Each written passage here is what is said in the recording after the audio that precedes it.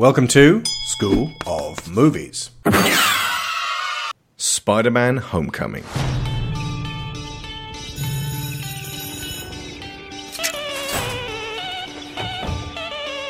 Did Liz get a new top? No, we've seen that before. Never with that skirt. Should probably stop staring before it gets creepy, though. Too late. You guys are losers. So, to become an Avenger, are there, trials or an interview? Just don't do anything I would do. And definitely don't do anything I wouldn't do. There's a little gray area in there, and that's where you operate. Oh. All right? That's not a hug. I'm just grabbing the door for you. All right, kid. Good luck out there. Listen, I know school sucks. Peter, you still with us? Yeah.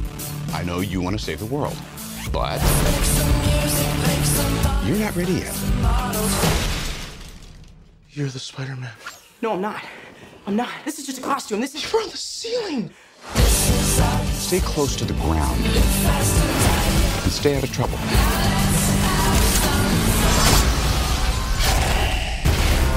Forget the flying monster guy. There are people who handle this sort of thing. I'm sick of him treating me like a kid all the time. But you are a kid. This is my chance to prove myself. Peter, what is going on with you? I'm really sorry. I'm so busy. I'm slammed. Don't mess with me, because I will kill you and everybody you love.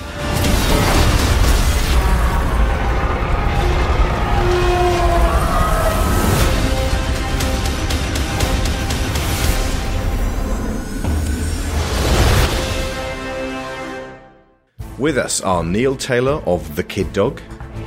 Hey ho, let's go. And Jerome McIntosh of Game Burst. Good day, sir. And with me, as always, is Sharon Shaw. Hello. Hello. There's a lot of abiding love for the Sam Raimi Spider-Man movies, specifically the first two. They were a global phenomenon, up there with Superman, The Dark Knight, and later The Avengers, and they defined what big-budget summer blockbusters would be for the 2000s. This is regardless of box office, by the way. I mean, Spider-Man 2 specifically made kind of disappointing box office relative to to Spider-Man 1, which most fans would say Spider-Man 2 is superior. Now, the Amazing Spider-Man duology, cut short before they could even approach their prime, are considerably less beloved and spent too long in the shadow of Raimi's trilogy, unable to carve out an identity for themselves beyond being an angsty and brooding version of exactly what had come before, and setting up their own cinematic universe that nobody wanted, more than they wanted just a solid Spider-Man movie. If you've listened to our shows on all the previous Spidey films, you'll know we have a problem with all of them in some form. And quite a few problems, actually, pretty big ones, from creepy old man-baby Peter to unlikable dick web-slingers to repetitious damseling of a consistently unexplored MJ to none of the villains really seeming to have a well-framed end game. Now, after waiting and hoping for Marvel to take their toys back and make something that would fit into their cinematic universe, I have personally been delivered the Spider-Man film I always wanted. I put this down to 5 key elements. First and foremost, a natural, believable Peter Parker, a kid who you immediately root for. Rather than being hapless and oblivious, or angry and in pain and a little bit dozy, this is an enthusiastic, good-hearted, but occasionally prey to selfish or overshooting mishaps Marty McFly, who just wants to do the right thing, which fits alarmingly well with how I have always seen Peter when done right. Number 2, a sense of cohesion with a larger world, rather than the empty New York in a world where Spider-Man is the only hero. Here we have him in constant contrast with bigger, more successful heroes, and previous massive events have impact on what he does. Number 3, in particular, he is contrasted in a close relationship with an avuncular Tony Stark. There is no underestimating how important Tony being in this film is, to me personally. Number 4, bright, natural, back-and-forth dialogue and a steady stream of genuinely funny moments stemming from interactions and chaos. Now, it feels kind of cheap to go, oh, it was just funny, as we said in the Thor Ragnarok episode. All jokes all the time. No. This feels like you're hanging around kids, and not in a creepy way. Also, Spider-Man is always supposed to have been funny. Yeah. Yes, he is. And was. And number 5, a general overview of all the classic tropes that we know and love about Spidey, and an extraction of the things we've already seen several times, and the introduction of new and fresh-feeling elements that make this feel like a faithful revision of the character, delivered by astute people who still have their eyes on the core values. All of this being done in service of a genuinely great film, rather than scoring marketing points for some imagined big win that'll take place several films down the line when they draw all this stuff together. They were like, no, let's make a great Spidey film right now, today. All the mistakes of this year's The Mummy are avoided as effortlessly as though they had spider senses. Which, by the way, aren't in this, and I didn't even realise until someone pointed that out. That's just my brief sort of overview as to why this one just scored massive points with me straight out of the gate. And it had already scored a lot of goodwill before I even sat down and watched it, because introducing Peter in Civil War was a huge deal. Because you begin this version of Spider-Man by contrasting him very directly with a dozen other heroes. And you put him in the conflict, and he is in over his head. So that is where you start with Spider-Man Homecoming. Let's start off with some villain talk. I really, really appreciated the Vulture as a villain, especially and more each time as well. Seeing it again. Yeah. But the issue with certainly Goblin and Doc Ock, and it comes in to a degree with the others later on as well. There's this Phase 1 beat up Spider-Man, Phase 3 is Prophet, but we never really get to explore what Phase 2 was going to be. There's also robbing banks and stealing tech. Yeah, but they always seem to be sort of a little bit of a means to an end. Basically, Toomes has a business plan. Yeah. And it goes from A to B to C to D, and it makes sense. Yeah. Yes. Norman Osborn said, you and I, we could control this city. We could run it to Spidey. That's when he was wearing his Power Ranger armor on the rooftop. Control the city like a hunt from hell. I run New York. And that's kind of a vague... I mean, it's always been vague. We talked about that on the show. Doc Ock, I understand, wants to recreate the conditions of the terrible accident that cost him his wife and his independence from having giant tentacles attached to his back. And he's being controlled to a degree by the arms. Don't ask how, don't ask why, the hand wavy, the arms no. Yeah. But if he's trying Which is a remarkably complex series of, well, it's the arms, isn't it? No, it's him. It's him, and it was always him. Indeed. And if you look at it from that perspective, that he's trying to recreate the experiment so that he can play it out again and get it right this time, then basically Spider-Man spends an entire film beating up a man with very, very severe mental health problems. Yeah, that's true. And he becomes Batman. The same could be said for actually a lot of Spider-Man throughout classic Marvel. That's what I love about the updates here. They're updating things which, if you look at Spider-Man from certain points of view, are a little bit uncomfortable by today's standards. The thing about quips that you mentioned before, that was always Peter bullying bullies.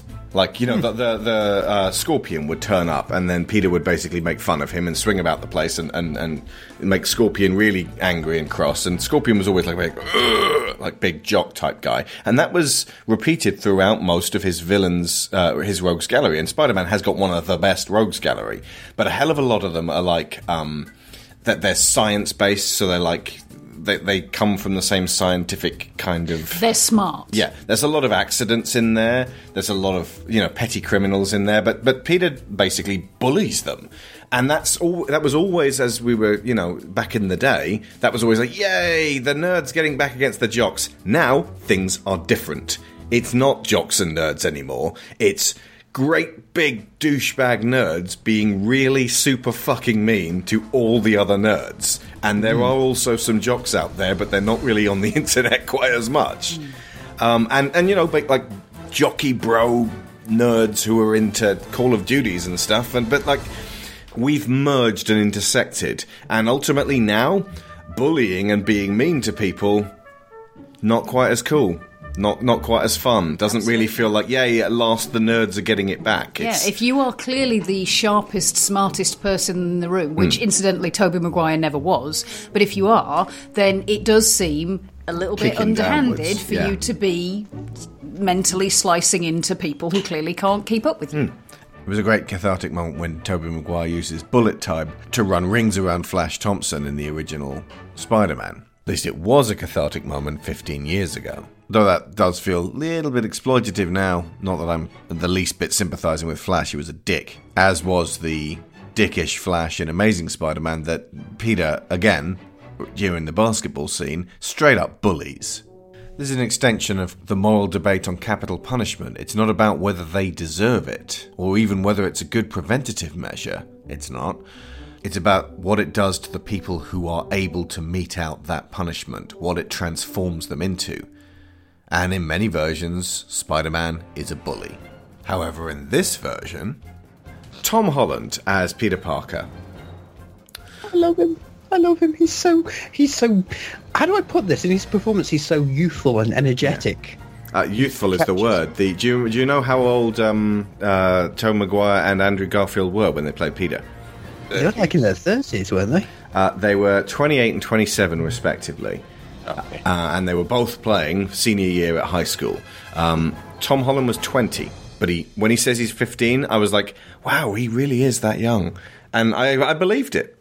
There's something about he has a slight frame and a youthful energy and that big wide-eyed look about him that made me think this is a kid. And it made me kind of I was in throughout this whole movie, I'm in the Tony Stark camp in terms of I want this kid to do well, I want to protect him, and I don't want him to die. Don't want him to die, and for that to be on my conscience. You know, immediately you're presented with this kid, which is fantastic because they've already established Tony. That means the older people in the audience can look at him from that point of view, and the younger kids in the audience can go, well, this is a Peter Parker that I can completely relate to. And there is a sense of authenticity, there is a diversity throughout. Is it Midtown? Midtown High School. Yeah, Midtown High. A level of diversity that puts to shame most other high school movies.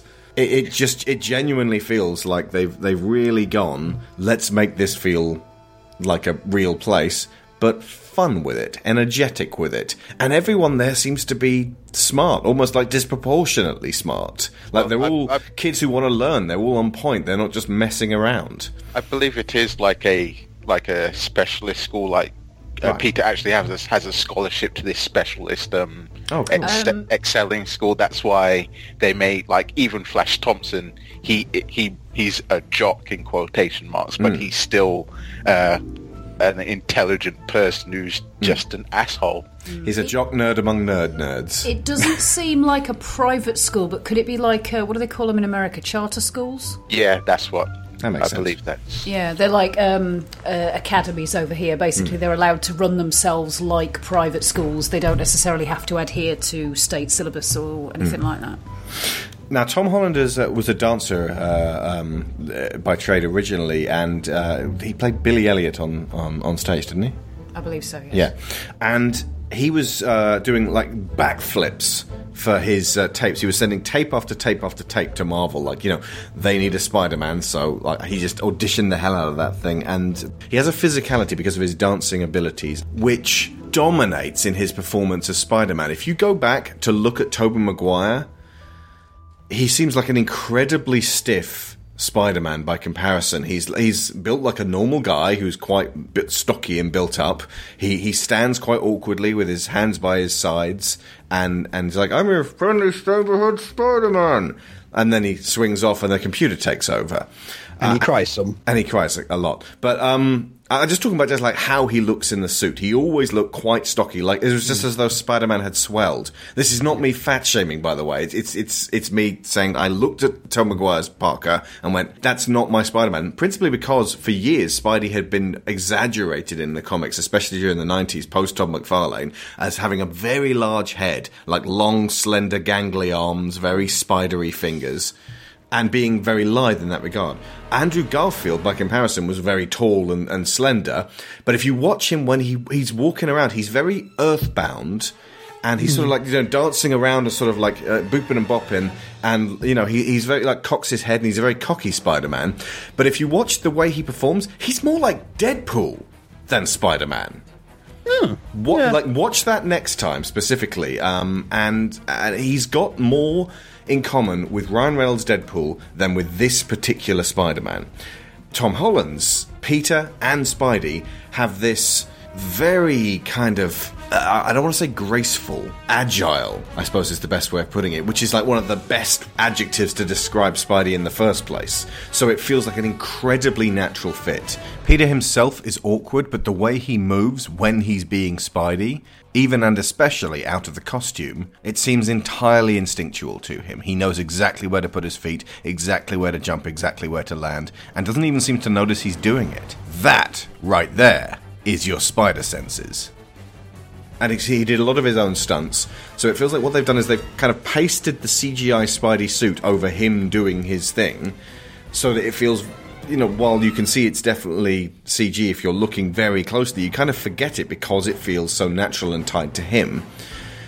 And I think they're probably going to do the same thing with Black Panther. That would be my guess. There's no real reason not to. And in honesty, my theory behind why that is the case with all three iterations of Spider-Man is to do with what you've said about Holland doing so much of the physical work himself and doing it either by motion capture or by being in a fabric suit and on wires. And that's really, really important because it's the disconnect. There is much less disconnect between Tom Holland in a suit doing stuff and the by necessity CG Spider-Man doing the stuff that he couldn't possibly do because it would be way too dangerous.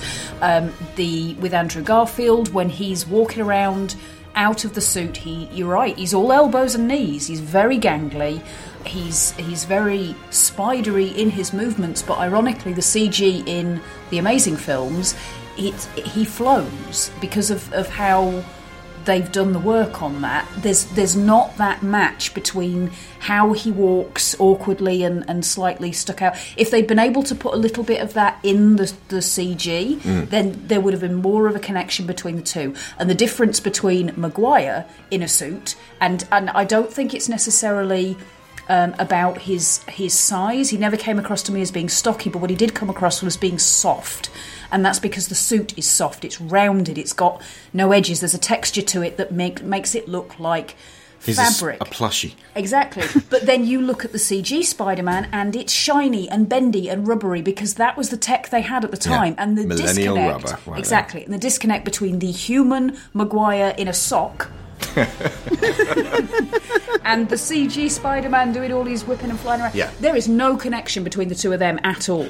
To Raimi's credit, he is really good at blocking Spidey in Manhattan, swinging around between buildings. That they nailed from the get-go. With the first Spider-Man, it is triumphant in terms of delivering us the swinging through New York City and the swooping camera. That felt very authentic. And so when he has those big frenetic fights with Doc Ock and Goblin, that feels like Spider-Man doing his thing. And that really got the kineticism of Spider-Man from the comics nailed down. And also because there was less Tobey Maguire and more just Spider-Man. You got a lot of Tobey Maguire screaming and crying and yowling, and someone needs to do a YouTube compilation of all of the times that Spider-Man cries out in some way. Oh, I bet there already is. It would go on for an hour.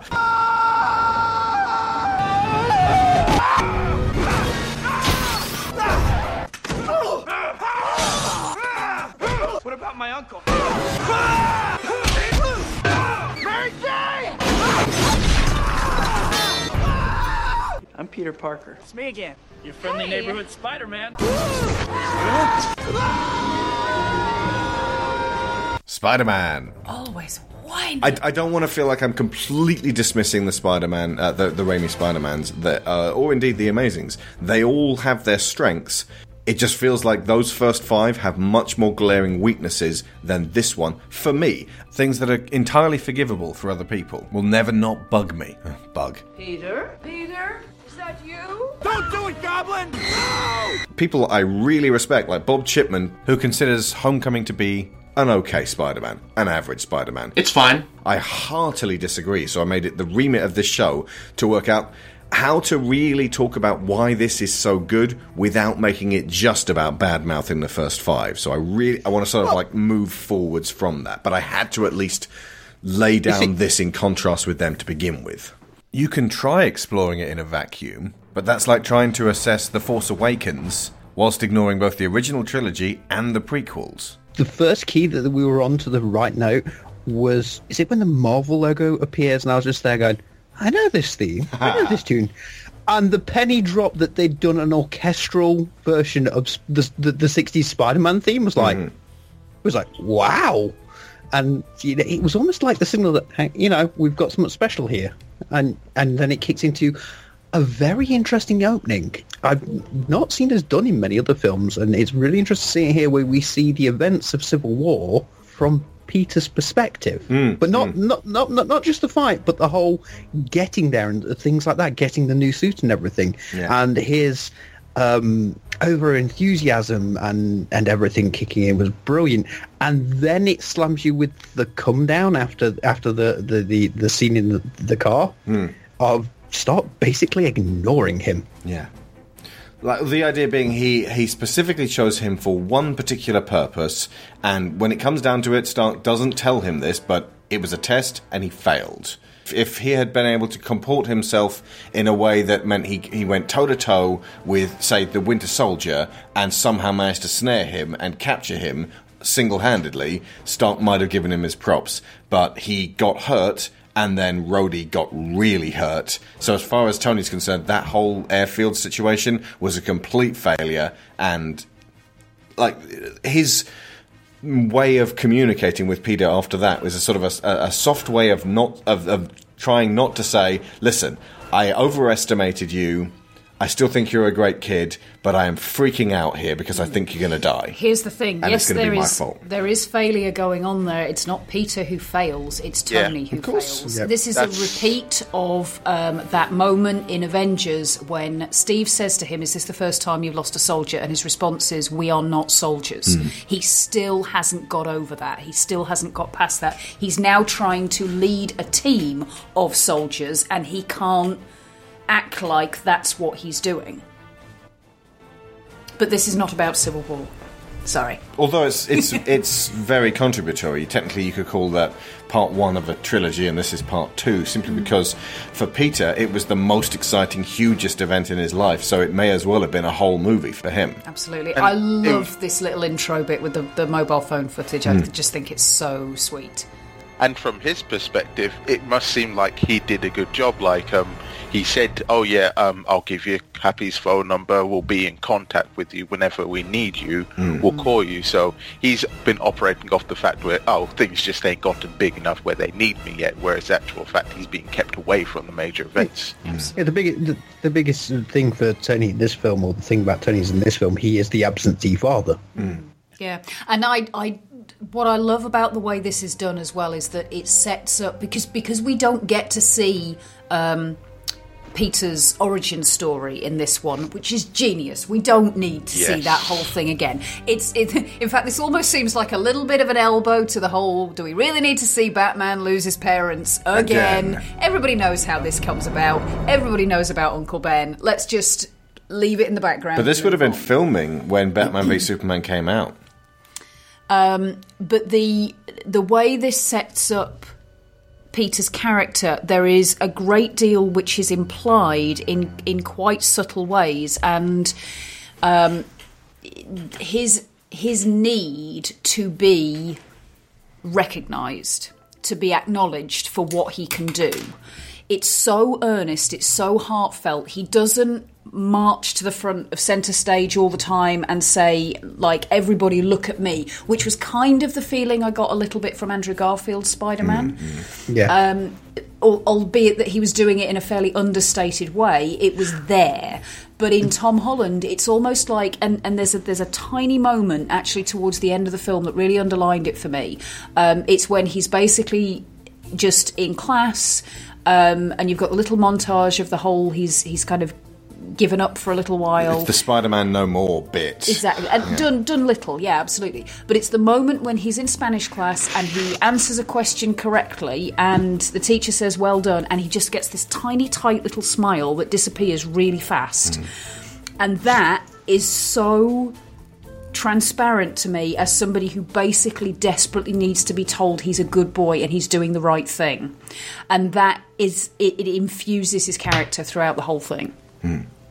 Which makes the scene later on, I think, in the car much more interesting. Yeah. Yeah.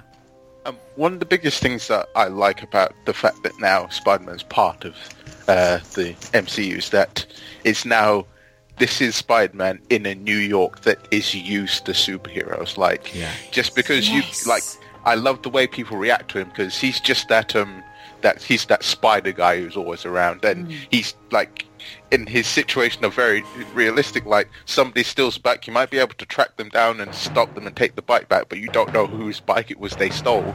Or you make simple mistakes, like a guy's trying to get into his car and you're trying to stop him. Turns out everybody around, it's my car, and everybody's out there just shouting at him because there's no glamour on being a superhero in New York anymore. Absolutely. And it creates a situation where that's why he's so looking forward to being acknowledged as part of the big times, because it seems to him like he's broken through the, like, let's be honest, like the Daredevil, Luke Cage, Iron Fist sort of level. He's slightly heroes higher in than that street New York. level, but not much higher. Which is epitomised by the fact that he's on rooftops, but not up skyscrapers. Yes. Yeah, and I like the fact that in the end it comes back to the fact that he recognizes, no, I am about the street level. Yeah. Like, this is my jungle. Like, I enjoy being able to interact with the people that I'm helping. Like, just one of my favorite early scenes is him just helping a woman directions to where she needs to go. Like, that is your friendly neighborhood Spider-Man. Absolutely. Got And me a this is the level that he can operate at, but Tony couldn't. Tony Stark couldn't go down to street level and do that. He'd get mobbed wherever he went. Captain America the same. It's also interesting through that, you know, how you were saying how he sort of gets things slightly wrong. This is where they could, but interestingly that they didn't, bring in J. Jonah Jameson, calling him a menace, because that's the sort of menace they could have built him up to be. Not the overblown, ending the world kind of menace that, you know, like he gets portrayed in like the books and sometimes, but just being that little menace that gets on your nerve. Just something simple that could have crossed J. Jonah Jameson, and he just, for some reason, just has it in for Spider-Man, and it would make sense, especially because, like you said, you've got all these you've got all these heroes now, and you know that would make sense. So I was really surprised they didn't do J. Jonah Jameson, but I'm also kind of glad they didn't. Well, hold him back for something a little bit further down the line, I think, and you're right. That idea of him being this sort of minor level menace, I think they could quite easily take that in the direction of, it's not that he's bad, it's that he's not quite competent enough to be doing this. Like the ATM scene later on. Yeah. Technically, Peter is a work in progress of Tony's government-regulated superhero plan. Peter is what happens when Tony gets to put this into effect. It's, you know, he's not like confirmed as an Avenger at the end, but effectively he is working for Stark, who's supplied him with tech and is keeping an eye on him. He's as signed up for the Registration Act as you could be, really, in the MCU right now. He's an apprentice Avenger. Effectively, he effectively, for a majority of this film, is running around in a variation of the Iron Spider suit. Yeah. It's just not the red and gold one. Yeah. And if you remember, Jameson kind of grudgingly had to admit when Peter signed up with the Registration Act, okay, this guy isn't a menace. But then when he found out he was actually Peter, that caused him to practically have a breakdown, just in terms of and sue him. having to reevaluate how he felt about Spider-Man. And of course, his main reaction, as is often the case with Jameson, is to react with anger. So I can understand why they left him out, simply because he was one of the strongest, memorable elements of those Raimi films. And there was, to their mind, no point retreading those very well-trodden ground. You notice that no one ever says Osborn in this? There isn't a single other one of those other five where Osborn, Senior or Junior, aren't the driving fucking force in that film.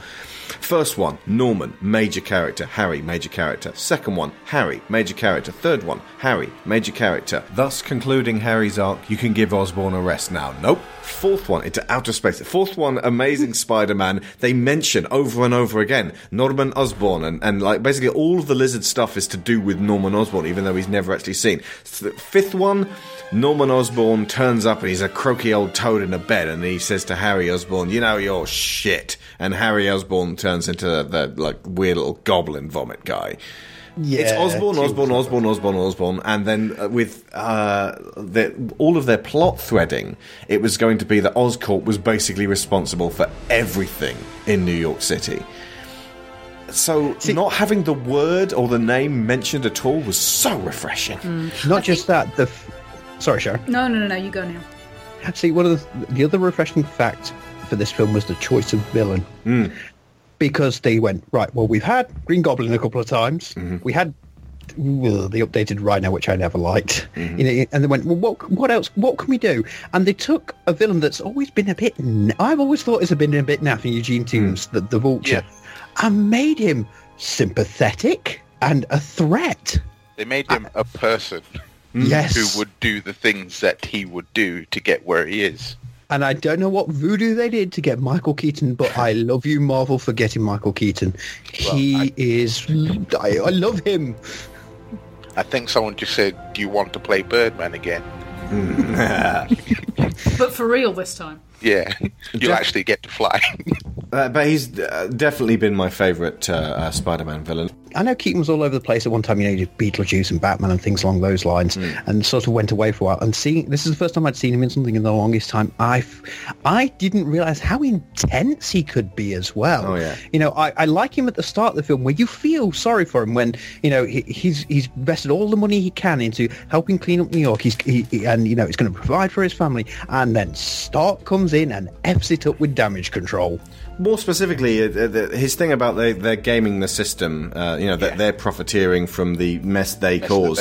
From the outside, that does seem to hold water. I mean, obviously, this is the fallout that we have had warned in Civil War. It's like, you know, people aren't happy with the Sokovia situation. People are not happy about the Battle of New York. But what they managed to set up here is the sympathetic picture of the slightly conservative, maybe quite a lot conservative guy who is somewhat frustrated, murderous, but actually still human enough to make decisions in the other direction. Absolutely, but the fact that the underpinning motivation is that he's basically been set up with, here are your obligations as a man, here are your obligations as a husband and a father, this is what you're expected to do, and here we're going to stick a great big wedge in your ability to do that. Of course he gets mad, he doesn't have anything else. Yeah, you feel for him in that scene, and when he punches the guy, you actually go, yeah, he deserves that.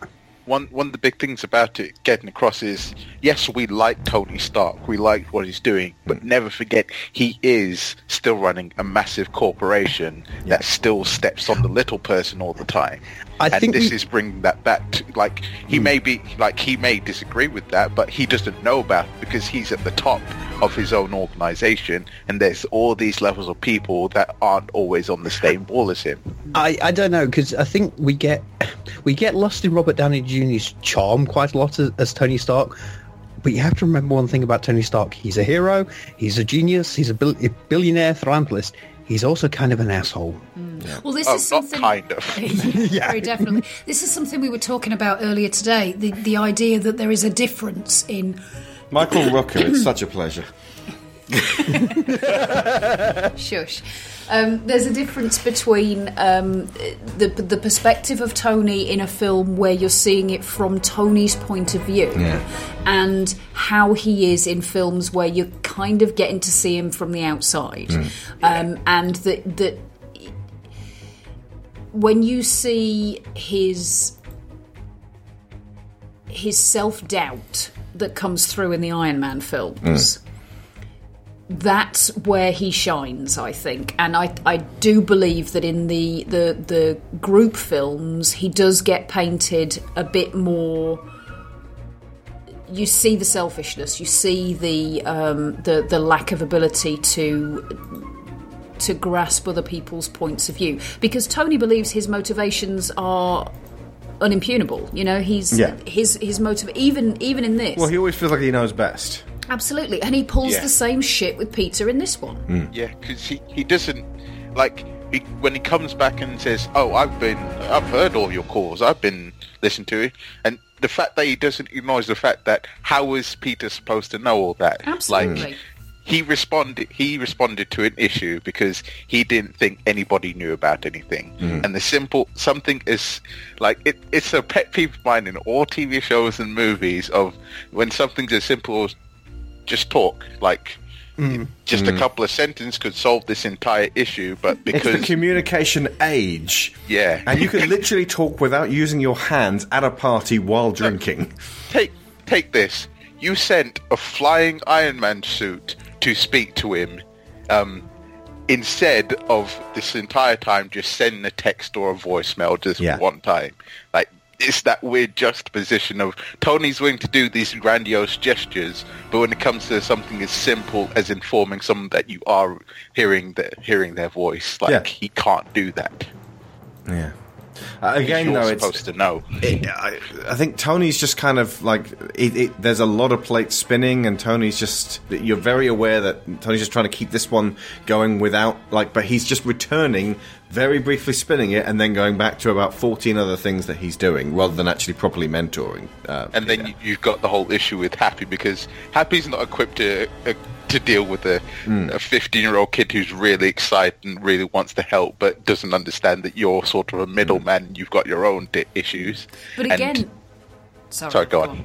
There is a persistent theme of Tony basically starting fires and then leaving them to other people to put out. Yeah. Usually Happy or Pepper. Yeah. It is also great to see 9 years after this universe began, Favreau and Downey Jr. still such, prominent parts of it. It wasn't just a walk-on, walk-off cameo for either of them. I mean, we last saw Favreau in Iron Man 3, which, how long ago was that? 2013. So, and 4 years. he comes back in this, and he hasn't missed a beat in that character.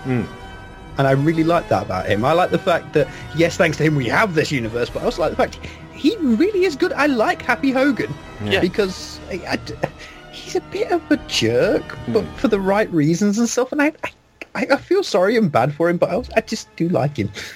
I like how Peter can be annoying to him, and it's funny to us to watch him play the straight man. And at the same time, we also get that Peter is annoying. So you've kind of like you're checking all of these boxes at the same time. So like you can see it from the adult and the kid perspective, and just the idea of a long-suffering parental type having to deal with an overly exuberant child is a goldmine of comedy. Oh God, yes. Yeah. Okay, so Aunt May. And I've got a little note here that just says, "Would you creeps lay off Aunt May, please?"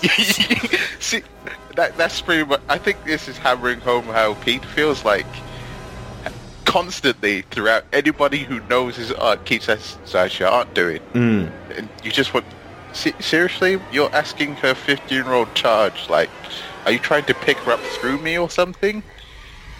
It's so sleazy. And like, Tony does it, and then the guy who met at the sandwich shop does it. Ned kind of does it. The guy at the Chinese restaurant does it. It's like, okay.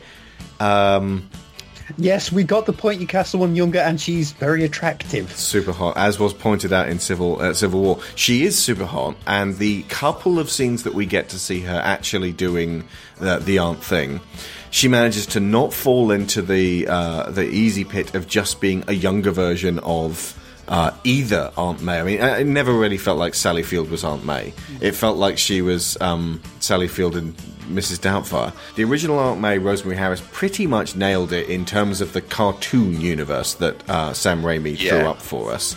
And it was like, right, we now have to have a serious variation on that, because otherwise we're just repeating ourselves. And also, it was just nice that they did an Aunt May that I actually liked this time, because she is one of the characters of Spider-Man. Comics, TV, film, whatever. I do not like Aunt May. Yeah. She's oftentimes she's used as an easy way to get Peter worried about something. I do love the fact that she's always there to give Peter someone else to worry about, so that there's always that push-pull of, am I being selfish? That's why Peter is an abiding great character in comics, because we feel those little selfish urges ourselves, and we also have people we have to take care of and who take care of us. So no matter what our age, we can relate to Peter on that level. And we know when he's screwing up. Because we can see the direct results of how it affects Aunt May. Sometimes when Aunt May is overused, the bit where the goblin bursts in on her praying in the first Raimi Spider-Man and like practically gives her a heart attack and sends her to the hospital, wee bit heavy-handed, but I guess they had to up the stakes at that stage. But this Aunt May, the fact that she seems like a woman who is appropriately aged to be the aunt of this guy rather than the great-great-aunt. Yes. You know what? I don't believe you're really my great aunt. You're more like my great. All right. Are you through? Great aunt. Because she's more appropriately aged and placed to be a foster mum, it feels more authentic in that regard. And at the same time, it's because she's young, it's also like she seems to have to put her life on hold for Peter. Yeah. And they never really speak about Ben, but there also seems to be a hole in her life there. Like she's trying to be sort of bright and breezy with Peter and not harangue him too much, almost to the point where maybe we could have done with a bit more, Aunt May. And to be fair, she gets my favourite line in the entire film. What the Yes! Brought the house down. There were so many big laughs in this screening as well. It was up there with Thor Ragnarok. Side note, by the way, this song by the English Beat, it's Aunt May's song. It's called Save It for Later. Nice. Yeah. I think they do emphasise the idea that that she, whatever's happened with Ben, the thing that they don't talk about, it seems to be relatively recent. And I really liked the fact that when she has the confrontation with Peter towards the end, she says that she knows he goes out every night and she hasn't said anything. She is giving him enough rope to basically get him past whatever tragedy they're both recovering from, effectively. Yeah. And I like the fact that so much of that is hinted at, because it's almost done in a way that they have a bigger story to tell. And if they get all tied up in that, then there isn't going to be room for the Peter being on the fringes of the Avengers and the Avengers world that's going on behind him. Yeah, I really do like the fact that what they've gotten across is Peter and Aunt May have a secure, like, trusting relationship to the point where she's willing to let him make these mistakes because she trusts he won't let it go too far as she's concerned. And I think given how the movie ends, like, she will play a bigger part in the next film because now she knows, like, she'll have a lot more questions. Thank God for that. Yeah. That really bugged me with the previous 5, where she never really figures it out, and it is kind of annoying. So to just straight off the bat, another thing that they did to establish a difference between them is to go right at the end, May finds out and gives that brilliant... It's her reaction of what the... And cutting it exactly where they did is brilliant. But I think what... Sorry, go on, Neil. Sorry. What I do like about the scenes with Peter and May is there's a subtlety going on. Like, there's a lot of allusion to things that have gone on and how she's trying to let Peter cope and everything. I think instead of giving us the whole big talk, chunky thing like we've seen done in the other films, it's something that's probably going to play across the two or three films where, you know, it's slowly coming to terms with everything and the changes that's happened in their lives, which is a nice and different take. So instead of having like the big conversations and everything and big dramatic arguments and whatnot, no, play it subtly and develop it over the course of time like would naturally happen. You don't just have a big conversation and magically you're over, you know, the tragic death and stuff. And also the fact that she's not positioned as... I mean, there is a kind of an allusion to it in the conversation with Toombs. But she isn't constantly being put in danger to specifically have Peter have someone to worry about. Exactly. Worry about, like... Aunt May's always been, like, someone to worry about in terms of, like, this is how I behave as Peter Parker. A lot of the time in the Raimi films... Mary Jane was the shorthand for, like, you know, oh God, like, she's been kidnapped and she's screaming at the end. Aunt May was the when it's not Mary Jane, Aunt May's suddenly in danger. And what you said about the idea that she's there to represent the responsibilities and the obligations that Peter has as a person, not as a superhero. You fritter that away if you make her directly threatened on a repeated basis. Plenty of people for Spider-Man to save. Absolutely. And they can be strangers, or they can be friends, or they can be just random people. Yeah. Ultimately, this did a really good job of avoiding that whole villain directly threatening your girl, your aunt, your whoever. He's got your cat, Peter. He's got your cat. Spider-Man's cat. Oh, by the way, Sony are doing a movie on that. So Spider-Man's cat. Yeah. Awesome. You'd be playing Superman. I love it. Let me finish. Superman's cat. You'd be playing Superman's cat. I love it, Gary. Aunt May does a cameo. Brilliant. Obviously, she's in it. Yeah. Support character. Of course. Yeah. But Shannon, you do touch on something that I really like about this movie is that they didn't do the complete social outcast Peter Parker. He's like, he might not have like a massive group of friends, but he's still got plenty of people in his circle of they go to school. He's part of loads of clubs. He has quite a wild social circle, and I like how that they do touch on that. Like he makes the responsible choice in the end, not to try and use Spider-Man to like further his like high school career as you go, but like he leaves the party to go and try and do the right thing. And I like the fact that he does have that situation in his life where he does have friends that he wants to hang out with, and like he is letting them down as well. They really sold the temptation of that. The bit when they all go to the swimming pool and they're like, come on, Peter, and then Flash smacks him on the ass because Flash has a thing for Peter.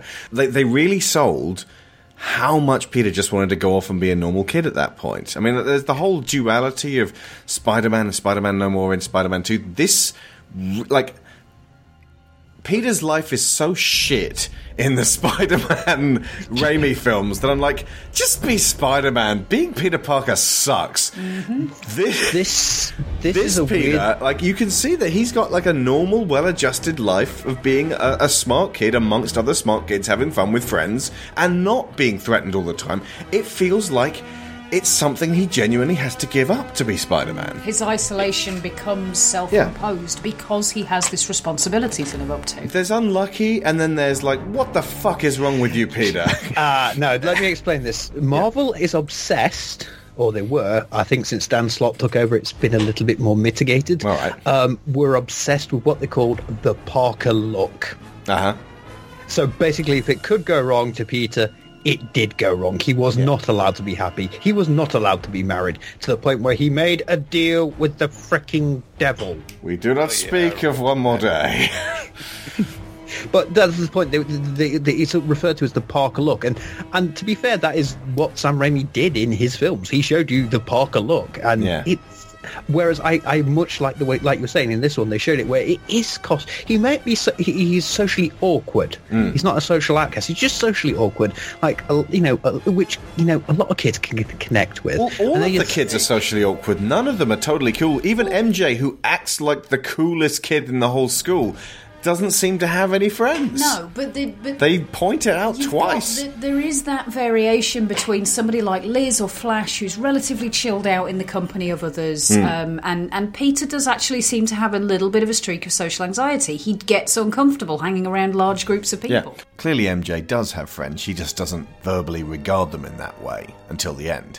But the temptation is there, and it's constantly offered to him. Absolutely, to want to embrace that and try and be a part of it. And again, I think that's something that younger people can relate to.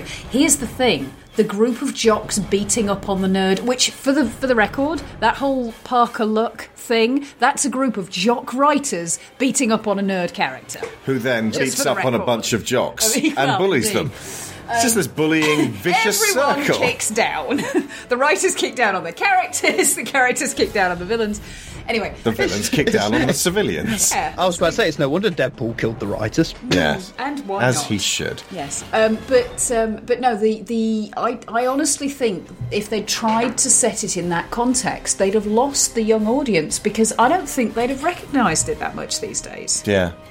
I do wonder what kids would really feel about. Lyra has never liked the Raimi Spider-Mans. They're too scary and alarming at times, and they aren't fun in the right way. Yeah, Spectacular. She loved Spectacular Spider-Man from the get-go. But every time I was like, which Spider-Man do you want to see? She'd go, yeah, Spectacular. And then we showed her the Amazing ones, and she's like, still Spectacular. But this guy, she loves, and she's sort of been saying, I've got a bit of a crush on Peter Parker. No, she was talking about the Spectacular. I think she's also a little bit crushing on that, Peter. Do you reckon? Because I did say that, and she was like, oh no, he's way too old for me. Yeah. I think the lady just protest too much. But but interestingly, there was a little bit in the when the girls were talking, and they were like, marry F. Kill of Avengers, and one of them says of Spider-Man, he could be really old. He could be 30. That is actually a really sly line to suggest these high school girls are not there for you older men to perv over, which is a really nice, healthy line to take. You're the adults here. They're not for you. Which is nice. I liked that. They've made a school in New York City. Yeah, exactly. One of the most culturally diverse places in the world. Bingo. So it's something that should be easy to get across in movies, and they've done it in this one.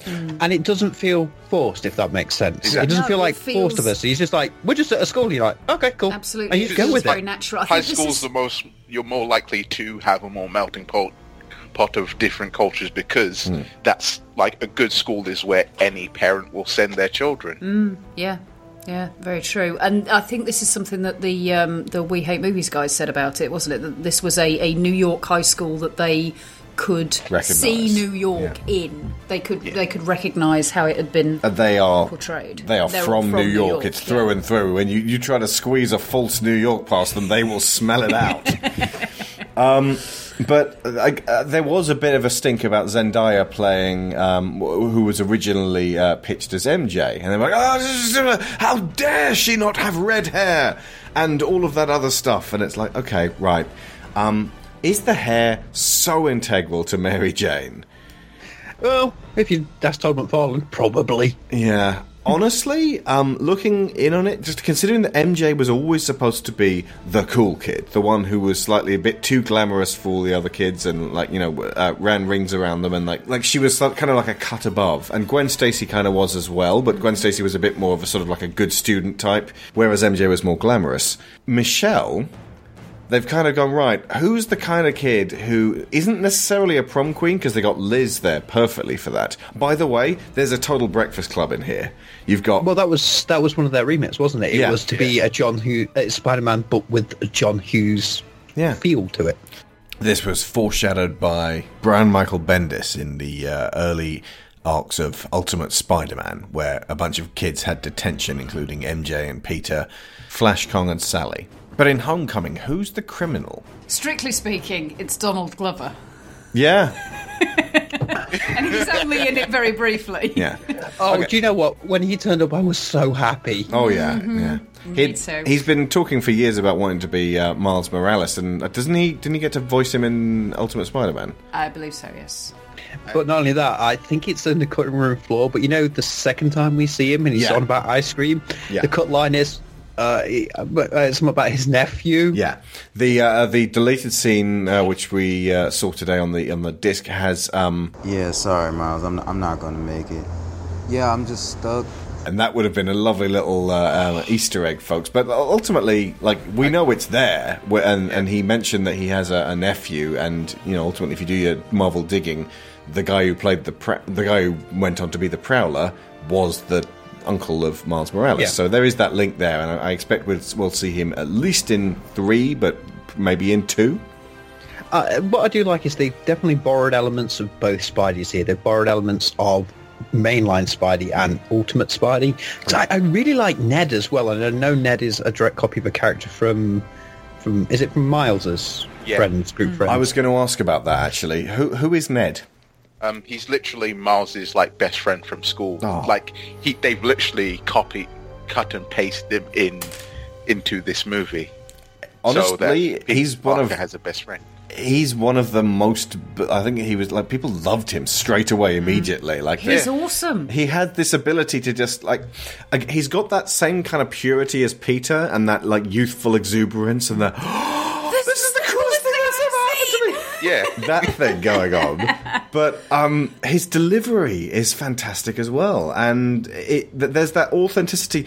I think it might just be epitomised in the fact that when they do that complicated little handshake, they're just sort of going through it in a kind of, we just do this, and this is because we're friends. Not in a showy, offy way, but in a kind of like, there's a history between these guys. Like, you get the feeling of, these guys spent a lot of time doing this.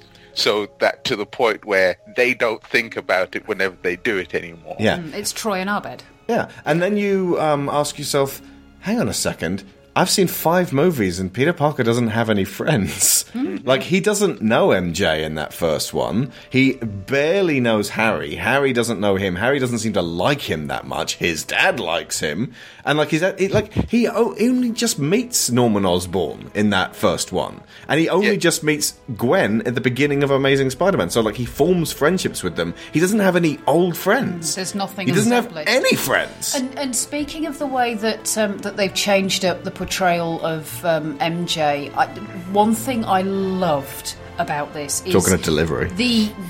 The tradition of MJ being this sort of glossy, red-haired, glamorous, model, unattainable. She might as well be polished brass with a little plaque at the bottom saying awarded to Peter Parker for services to society. She could have been Megan Fox. Was completely strip out any idea of her being a trophy. And the same thing with Liz as well, by giving her her own shit going on and her own stuff to deal with. And the one scene where she is in peril, she's with a group of other people, and it's not the villain is threatening her because she's, Peter is interested in her. She just happens to get caught up in the same thing that everybody else does. And Liz is the one who's up there. But did you notice that when Liz is hanging by a thread, she's gasping, but she's not screaming. And she's not been damseled and picked out specifically. It was Chaos that basically decided that she was the one who was going to be left dangling. I mean, obviously... it's Flash's fault. Yeah, it's Flash. She had to be the one that Peter specifically saved, but it's not like, I'll get your little girlfriend, Spider-Man. You're absolutely... Yeah. Exactly. In fact, quite the reverse, because Vulture is motivated to, in fact, protect Liz. Yeah. I loved that so much. I did not see that coming, by the way. No, neither do I. It was like everyone's jaws on the floor. They hid their hand very well with that.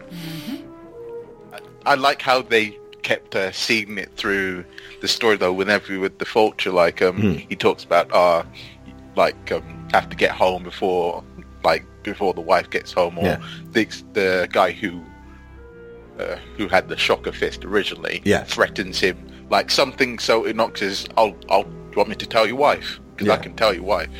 And the fact that he's the one who's been living a double life as well. I found out that the first incarnation of Shocker was the guy in Prometheus who first takes his helmet off. And so when he got completely and utterly disintegrated, I was like, it feels super satisfying right now. I don't know why, but... Did you notice the last thing to drop on the floor is his helmet? Oh, nice. Yeah. I love that scene. Vulture he's not looking to kill, he's looking to I'm going to threaten you with the array of dangerous weapons that we have here. Yeah. And says, I thought that was a gravity gun. Yeah. Oh, that's the disintegrate. The gravity gun's over there. That's the thing. This is a villain who has a line. Yeah. And every time I talk about what makes villains interesting, it comes down to what they won't do. And in that case, he wasn't that ruffled about the fact that he disintegrated him, but he didn't... It wasn't his intention originally. And, when he's like, I'll kill every member of your family, Peter. There's a little bit... When you he has the opportunity to completely and utterly shot Peter in. He throws a building down on top of him in the end, but he doesn't go right now. I'm going to move him for the kill and stab him to death. He gives him a little bit of an out, and then he could have betrayed him at the very end and doesn't because he recognizes that Peter saves him.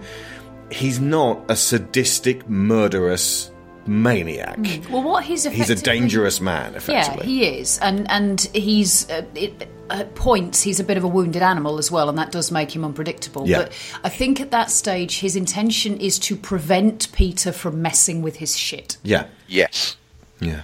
You know, Dr. Octopus in Spider-Man 2, though he has no personal stakes in Mary Jane herself, threatens to peel the flesh from Mary Jane's bones to Spidey if he gets in his way. And lest we forget, Green Goblin says me and MJ are going to have a hell of a time, which means he's going to rape her to death. So glad that's not in this anymore.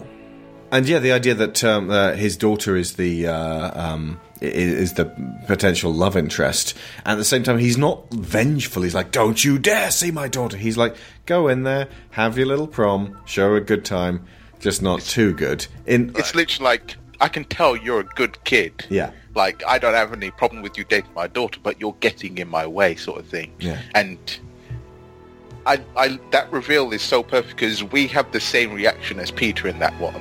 Like, we're quite speechless. Like, how do you react to you just found out the most dangerous person you've been going up against is the parent of the person you're looking to date, and like it has that lovely tension of can he tell?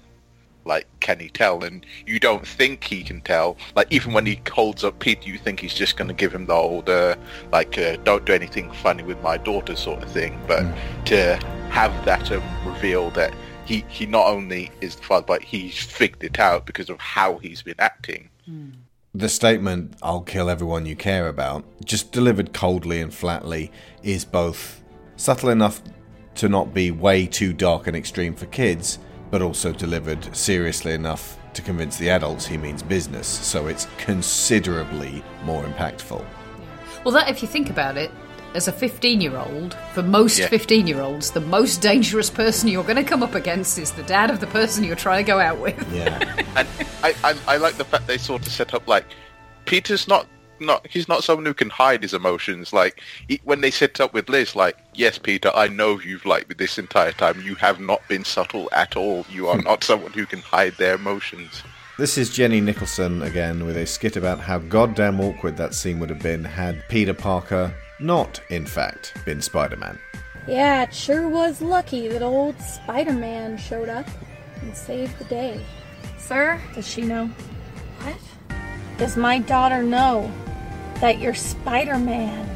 Sir, I don't know what you're talking about, but... You're Spider-Man. I'm not Spider-Man. I see how it is, Pete. Playing it close to the chest. I'm not Spider-Man. Look, I have a big illegal weapons deal tonight, and if you do anything to jeopardize that... You sell weapons? To who? I'll kill your family, Pete. I'll kill your whole family. What? I'll find them. They live at my apartment with me. They're probably at your apartment, and I'll kill all of them. I don't know how to prove that I'm not Spider-Man. I'll kill them, Spider-Man. I'm not Spider-Man. I knew you wouldn't admit it, but just know, if Spider-Man shows up in my illegal weapons deal, I'll kill your family. He might. I'm not him. I can't control that. I'll swoop down in my mechanical bird costume. You have a mechanical bird costume. I'm not your enemy, Peter. What are you talking about? You know, when I was a boy, my father told me, never underestimate the power of an honest man. Your daughter is just sitting outside right now. I guess it's like they say, Spider-Man, Spider-Man washes down the water spout. I've never heard anybody say that. What you need to do is go in there, have yourself a real nice prom. Yeah, I was going to. Now, not so much. I see how it is, Pete. Smart kid. I don't get it. Do you think we reached some kind of understanding? Sayonara, Spider-Man. Is that something that Spider-Man says? I don't understand. You tell me. Can I go now? Get out of here, Pete. Hey, and have a good time with my daughter. He's a good kid. I've actually made a note of the various major movements of the previous movies that they've deliberately avoided. The swinging through Manhattan, these are things that don't really occur to you till you get to the end, because you're not thinking, I hope they have this, because you've seen it. So it's like, I think most people, like some people may come out going, he didn't swing through Manhattan, that's not my Spider-Man. But for me, it feels like he absolutely could have swung through Manhattan, and in fact probably was swinging through Manhattan. We just never saw it. John Bombadil situation, isn't it? Yeah, exactly. Well, some people will hold that against the film, but it's not having that means they don't have to spend huge amounts of money giving you something you've already seen. In my mind, it sounds like a practical Peter, like, I can't always be in Manhattan. I don't live around there. Yeah. Like, I still have to get back home after this. I have to take the bridge or the tunnel. Plus, I leave my clothes in this one place. I have to go back and get there. Like, it's just not practical to be always swinging around Manhattan all the time. Also, the implication there is that there's so much crime going on in Manhattan that Spider-Man has to deal with. Manhattan probably has less crime than most of the rest of New York. Especially with the Defenders patrolling it. I think you can pretty much... You know why I'm not in Manhattan? You see that big old building with the A on it? Not many people go and mess around there. Yeah. There isn't any of that. There's no JJ, but it feels like there's room for it later. There's room for all of this stuff later, but just like establishing its own identity was more important. There's no old Aunt May. There's no Harry and Norman Osborn. There's no hard focus on MJ or Gwen as a potential girlfriend. The whole Liz thing is there, and it complicates matters, but it's not about... Can Peter seal the deal with Liz? And in fact, I really love the fact that at the end, Liz is tearful and she's like, well, we're going to move to, what was it? Like Oregon, which is like a little nod to Twilight. And what? Fawkes is in... Seattle. Okay, fine. It's the Pacific Northwest country. A lot of mist up there.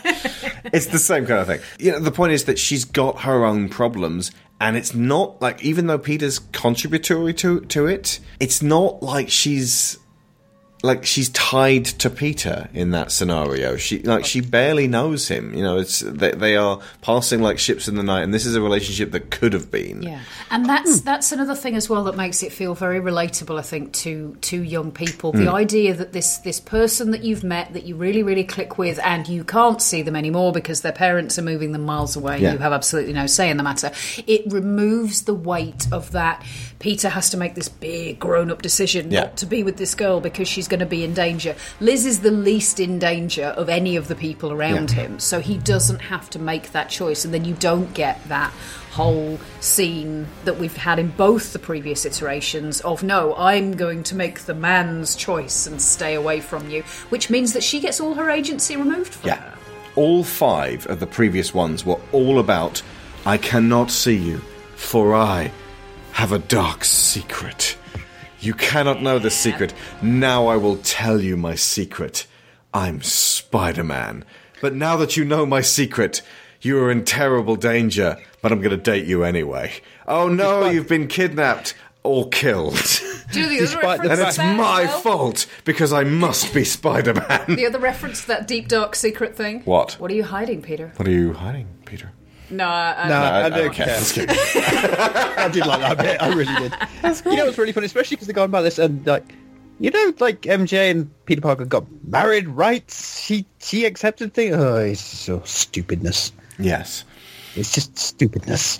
But the whole, the fact that Peter just has this crush and sort of gets the girl, but then it gets a little bit more complicated than most people's lives. He gets a date. Yes, he gets a date. MJ or Gwen or Betty Brant or Liz Allen or Sally Averill or Deborah Whitman. Felicia Hardy, yep. Any of those girls that Peter has dated, or just that he knows or likes. It's not like they were getting kidnapped in every issue, or even in every arc, and held above a device of death. The fact that Liz doesn't get kidnapped, MJ doesn't get kidnapped, is a huge deal here, because it relieves Peter from that burden of, I can't know anyone. It's like the one time that Liz is actually, and his friends are in danger, it's his fault. Yeah. So...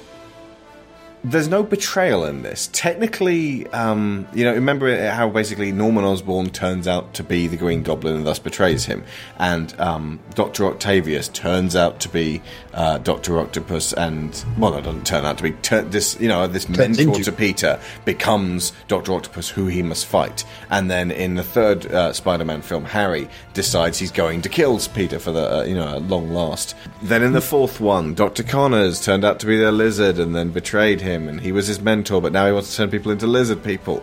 And then the fifth one, Harry was his friend, and then he betrays him, and then he kills Gwen. There isn't a betrayal in this. If anything, he betrays Toomes by basically kind of saying, okay, I won't try and stop you, and then coming and trying to stop him anyway because he has to, because he's Spider-Man. But that's, I mean, he basically has to make a choice there between, you know, do I betray this guy who's asked me to not participate in this? Well, he's threatened or do me. And betray my own knowledge of what is the right thing to do? Now, you could say that Tony deciding, okay, it's not working out, I'm going to need the suit back, is a betrayal, because effectively he put his trust in Peter and then rescinds it. But Peter betrays him by swearing he's not going to stick his head out and make a catastrophe happen, and then the boat scenario happens. He deserves to have that privilege withdrawn, and he knows it. That's why he gets so upset. Yeah. That's one of the most powerful scenes in it's the most powerful scene in any Spider-Man film for me so far, apart from possibly Gwen dying. Which still, for some reason, just knocks me for 6 in Spider-Man 2. It is meant to be fair. It knocks you for 6 in the comics as well. The rest of the film is a complete mess, but that one scene... The fact they actually had the balls to actually do that, I didn't think they'd do it. It also feels like they had the balls to, and they also rushed it. Yes. But what I like about that scene you're referring to is the other line about where Peter says, I'm nothing without the suit. Bingo. Well, if you're nothing without the suit, you don't deserve the suit. Mm-hmm. But Shield has great power. Absolutely. Mm-hmm. But we also know that Tony is talking about himself at that point as well. Mm. The essence of that, the lack of letdowns from mentors, except in this scenario where it's entirely legitimate. I think you kind of have that being reinforced over and over again in the earlier ones, because it's basically replaying the loss of Uncle Ben and underlining the loss of Uncle Ben, and because it is the thing of which we do not speak in this one, and you can acknowledge it or not, it's your choice. They don't have to keep going back to that anchor point. Yeah, no, and it's a good way of still giving you the whole.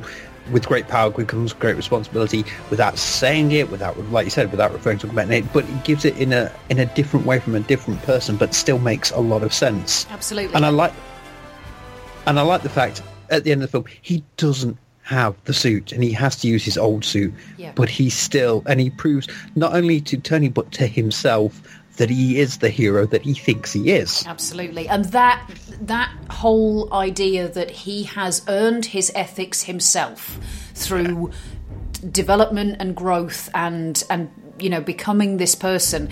It's not that he was an irresponsible kid who just wanted to use these powers that got dropped on him to win a car and win a girl and yada yada yada, and just this great tragedy made him have to suddenly sit up and take responsibility. He seems to have come to this genuinely, with it being a part of who he is as a person, and it's what for me makes Tom Holland so appealing, because he seems like such a good kid.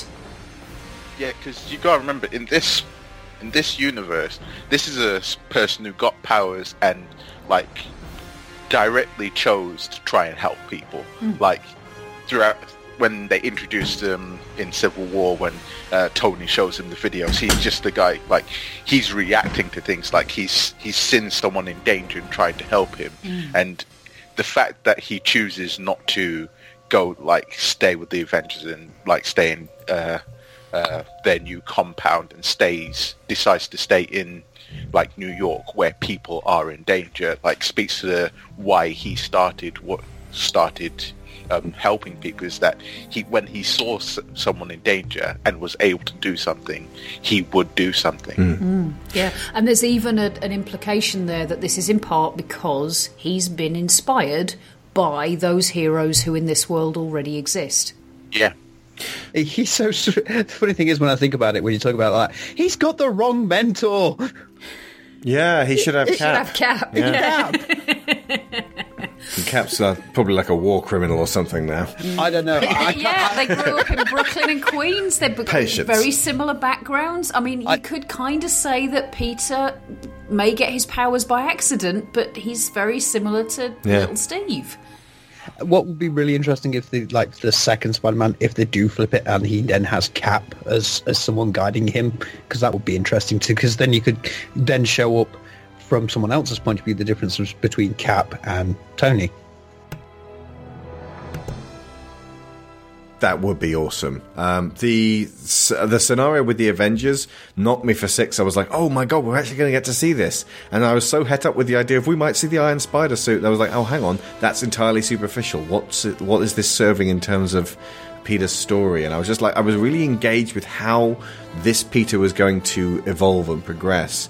And for some reason, I wasn't geared up for the idea that he would be given everything he wanted and then decide, oh, I don't actually, I don't want that. It's not what I need. And so the Tombs thing knocked me for six, and then that knocked me for six. It was a delight to be able to watch a Spider-Man film and not predict it. Yeah, I like I was saying, it's that end thing, because he's having to do it in his own poorly made, which a teenager would make, spider suit. He proves to himself that he's the hero that he's always thought he was, and he doesn't need all the stuff that Tony, the accoutrements that Tony gives him. Yeah. But it was nice to have them, hence why we get the suit again. Which, by the way, is my favourite Spidey suit so far. Yeah, oh no, I far prefer the suit in name your film here, but this it's so sleek, it's so bright, and it just the fact that the eyes move gives Spidey that expressiveness he's always needed. The Spidey in Amazing has these dead like sunglasses looking things, and he's always had The Raimi ones kind of make him look kind of like fun sunglasses, like a snowboarder or something. But the ones in Amazing 1 make him look creepy as hell. Amazing 2 is a really good costume. It's got those great big white eyes, and that's probably my second favourite. That's something that's it is something that's always bothered me, because I grew up on the cartoons, and even from the 90s to the Spectacular and everything, and in all of them, even though it isn't actually he's supposed to be possible, Spider-Man's eyes are expressive. You can tell when he's shocked about something. So the fact that they managed to work around and get that in here was it's a small detail that I didn't realise I was looking for. Yeah, and it's also nice that Deadpool proved that you can do the white eye thing and still have expression as well, which was nice. Yeah, and I know what you mean about the animated Spider-Man. I have to admit, my first Spider-Man was from Spider-Man and His Amazing Friends. Yes.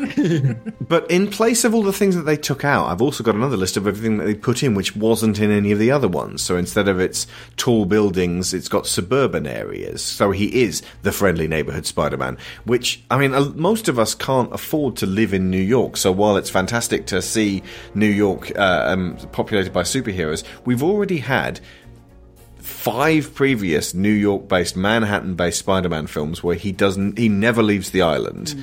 And we've also just had the Battle of New York in the Avengers. They've used New York, not to its extent by any means, but they've New York has been, Manhattan's been very well served. Harlem's been trashed. Yeah. And I like the fact that there are economic realities in this world as well. I think, I can't remember which film it's in, but Steve actually says he can't afford to live in Brooklyn. Yeah. And this is on Avengers pay. I think that's in Winter Soldier, actually. Okay. Yeah. Just to come back to how you said, it's lower buildings instead of the big tall buildings of center. I like they use that to... with the chase scene with him chasing after the car, when there's no tall buildings, his mobility is really messed up. Yeah. They use that little thing that everybody has is, what's Spider-Man swinging on? There's a steel book for this in the UK where Spider-Man's swinging towards us, sort of up into the air, and we're looking down on him, and Iron Man's flying behind him, and it's hey, Spider-Man, what's his web line attached to? Because he's high above small houses. And it's it's not the Vulture, because this is plane. Maybe, but Tony's foot. No, Tony's behind. Iron Man's behind and underneath him. Falcon, it's Falcon. They cut him out. Man, Falcon versus Vulture. Make it happen. We got these suburban areas, and just having him running through that and being out of his element was a fresh take on Spidey. And then going to Washington, D.C., and yet still finding a really, really tall thing for him to climb. And at the same time going, I've never been up this high before. And him freaking out at the... Spidey's not supposed to freak out at heights, but that made it feel real. This is like a baby Spider-Man. And then Spidey driving a car. So all of those kids who bought the Spider-Man cars from Toy Biz, like, finally, like, yes, it's just an Audi, or was it an Audi? It was an Audi. Probably an Audi. Yeah. And he's driving a car with the top down. Like, it felt wrong, and at the same time, like, well, actually, if he's going to get all the way over there, and there aren't tall buildings in between time, kind of makes more sense that he would. Also, gives you an excellent scene with Ned Leeds trying to help him out through all that. Oh, yeah. And Spider-Man can't drive! And the delivery of the line, I was looking at porn.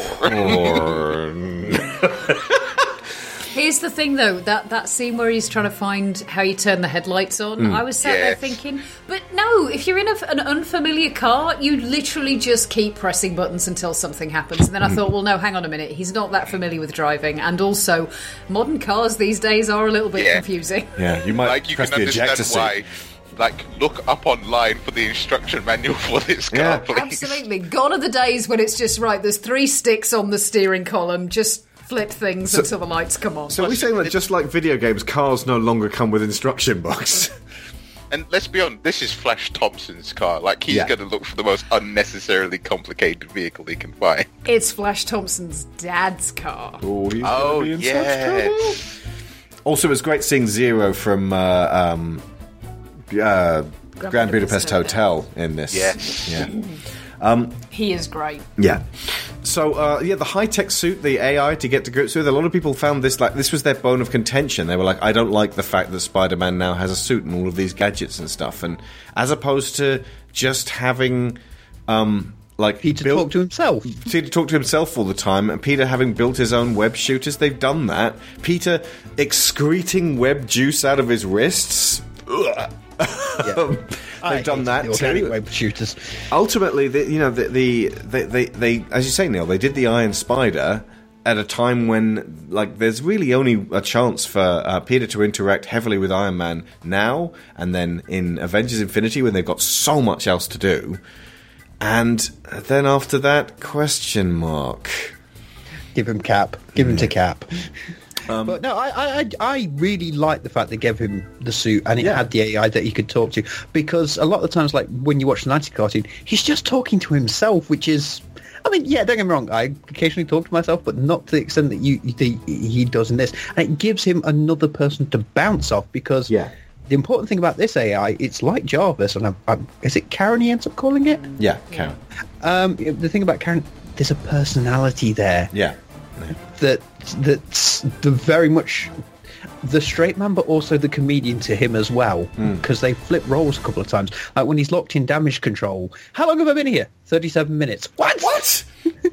And they shot that perfectly, like having the cuts between moments of the conversation. Like you can imagine, it's just him moving about having this one conversation, but because the way they shot it, it makes you feel like time's passing. But the other interesting thing, I like, they use Karen to establish a very important thing with Peter, because when the suit's unlocked and he says, "Oh, give me the strongest mode you've got," and it's kill mode. He's like, no. That 37 minutes line is when he's at his most Marty McFly, by the way. Like, 37 minutes! He also spends a lot of time talking to Ned in his suit. The idea of Spidey having a team, much like Ant-Man. Yeah. Yes. So it's not just this one guy making his one guy decisions and screwing up over and over again. He's still able to screw up, but like it feels like that the world is broader than just this one hero can save us. I'm not gonna stand here and wait. Also, there's an important function for friends and teammates to take when you're in this kind of scenario, especially if you want to put your hero in peril. Rather than having to have some kind of Deus Ex Machina come in and save them, you can have a friend turn up at exactly the right moment, which is really useful. Yeah, which they've embraced with just about all the films. If you think about it, you see in Ant-Man, he's got his team. In Thor Ragnarok, we have the assemblation of the Revengers. Yeah, you know? And they also Cap's got his team. Like he works very close to his shield. He's got Falcon and he's got Bucky. And Falcon and Bucky, Team Cap. So you've got so they've all got teams. And something I would also say it's something that the DC TV shows do very well, because they're all team based. It might be I know Arrow, well, even I've started to lose faith in Arrow, but, you know, like Flash has his team, and you've got the Legends, and Supergirl's got her team of friends and colleagues, and it does make it much more interesting because it gives you, like you said, you don't have that Deus Ex Machina, you have someone else to help you out, and it makes much more sense, and Marvel very much embraced that, because, like, when Peter drops into the, it's not a lake, is it? Is there a canal or a river or something? He drops into some water, and the remote control Tony Stark, Iron Man suit comes and saves him. Droney Stark. And then Droney Stark, which they set up for in Iron Man 3. So yes. it's nice payoff there. And I was always freaking out over the pilot. I was like, oh my god, the plane's crashing. What happened to the pilot? And then when I watched it the second time, Peter remarks at the beginning, there's no one flying the plane. That's so cool. And I was like, oh, it's a drone again. Yeah. So because Stark's over-reliant on tech. That idea that there are people around him supporting him Grounds him. is really key to how they're presenting him in this, because this was something that I said about the fact that Peter has enhanced strength as a spider, but he doesn't use it in the same way as somebody who just comes in being this sort of big built, I can punch things and save the day. And if you then make him the lone hero, you undercut that idea of there are different ways for a hero to be strong. And by it being about interaction and it being about the people around him, you get that feeling of it's all about the connections, which the whole Marvel universe has become about. Yeah. It's not about lone heroes in bat suits throwing criminals against walls. Well, no, Batman's also about having friends now. He wasn't before. Oh, this is the biggest. This is okay. I'm going to tangent for you. Yeah. This has always bugged me. I think it's because of Miller in the 80s and the Dark Knight success. Everyone goes, Batman's a lone hero. Are you fucking kidding me? Have you seen the fucking size of the Bat family?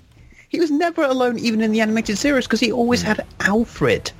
He's never really been a lone hero. It's just he has always had some form of support team, but it seems to be this weird sort of public consciousness thing that he's always on his own. Yeah, well, Robin turned up very early in the comics, but they never put him in the movies because that would make him look like a weirdo. I think there is a bit of a tendency, though, back in the good old days, that you always had heroes that had support characters and sidekicks and people without whom their suits would not get washed and their pots would not get done and they just wouldn't be able to It's survive. for someone to talk to. But like the Lone Ranger. I am the Lone Ranger, solving problems entirely by myself. Excuse me. I am the Lone Ranger. Do you have a flag? Excuse me. What are you doing? Yes. Indeed. Other things which turn up in this, which don't turn up in any of the other previous Spider-Man films. A mentor who neither dies nor becomes a murderous villain in the shape of Tony Stark. That's Someone nice who to have. supports him the whole way through and then has to let him go, and then,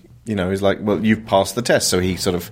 at the same time, it's almost like Tony's relieving himself of that freak-out obligation to, you know, the idea being that Peter is his own man, so if... It's almost like, ultimately, kid, if you die now, this one's on you. I can stop worrying about this being my fault. But he does, at the end there, that was something I really noticed this time, the whole thing about, you know, Happy will go and fetch your stuff and we'll show you your room and this is where you're going to stay.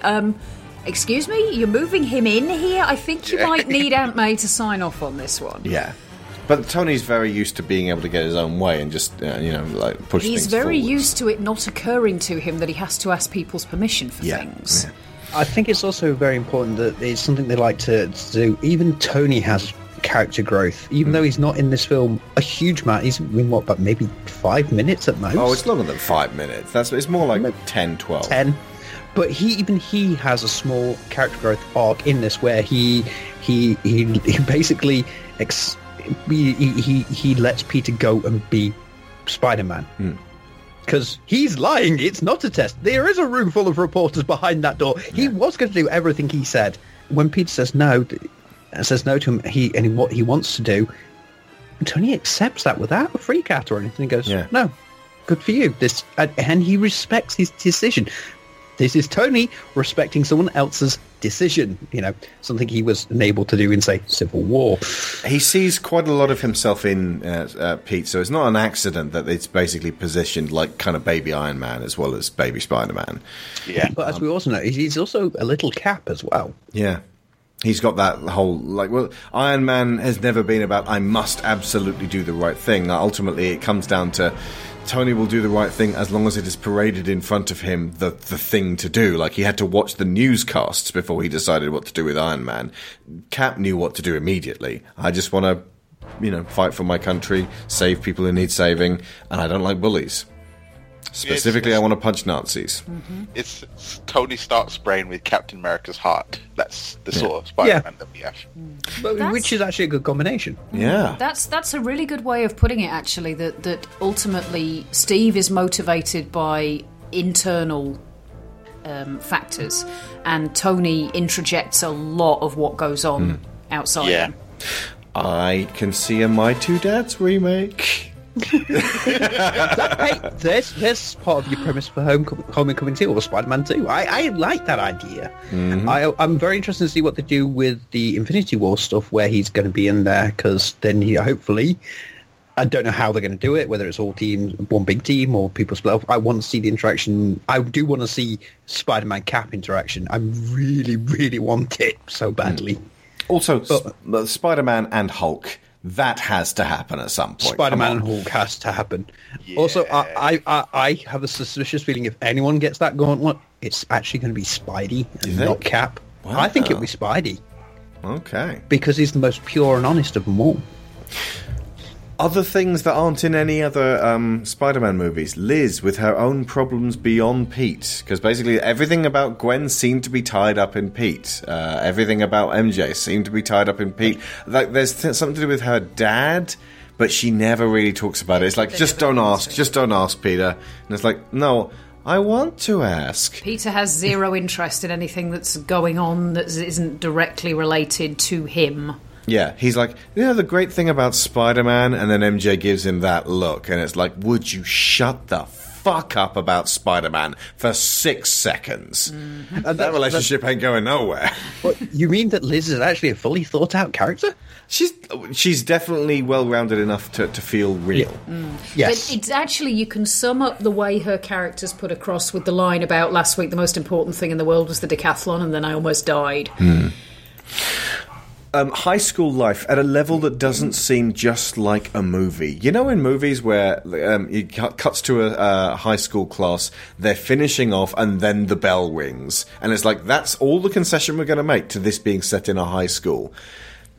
This feels, specifically because there's so much kid interaction, and like the kids are doing extracurricular stuff way beyond what they've been asked, and they're clearly up for doing more than is required of them. The fact that it's actually at a prestigious school, or like something where they're actually expected to excel and they are working hard at it, makes it feel real, as opposed to high school, which in most movies, where it just seems to be from the perspective of people who haven't been to high school for 15 years, at least.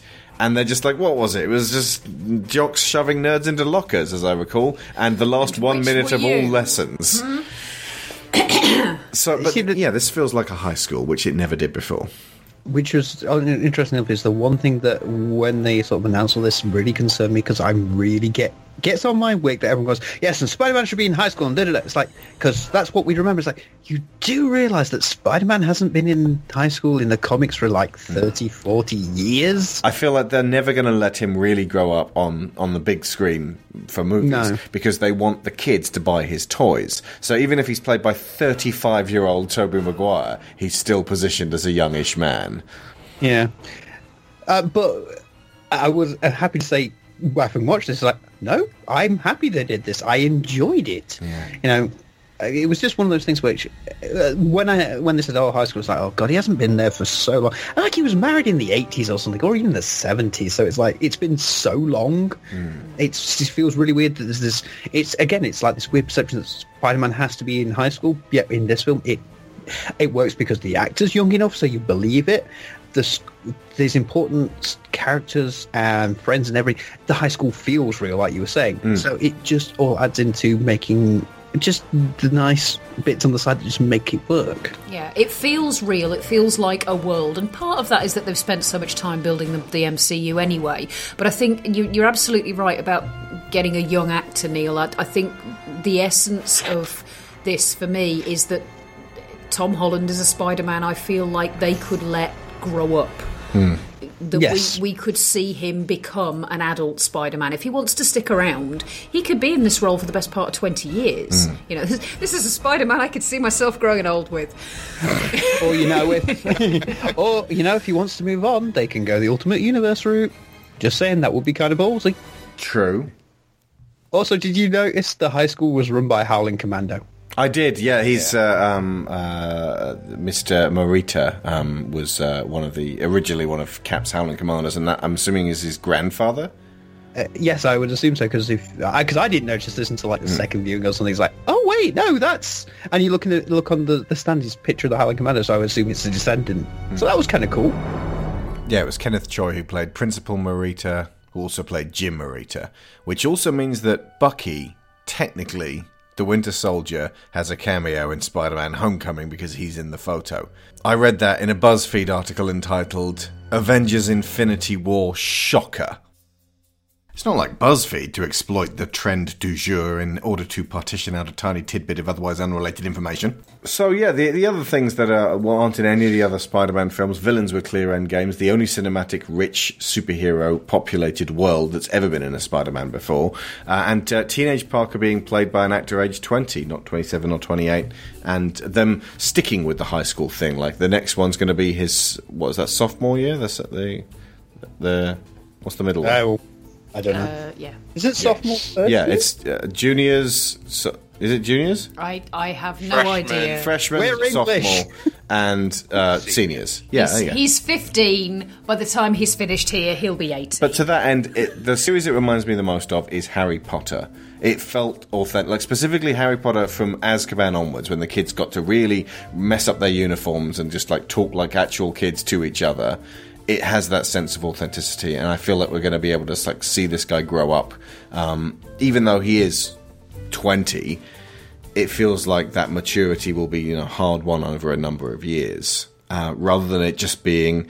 There was something that felt like, well, what villain can we do in this next one about the Raimi ones? They were talking about, Morbius the Living Vampire for Spider-Man 4. Oh God, no. And he's now going to get his own film because. Oh God, no.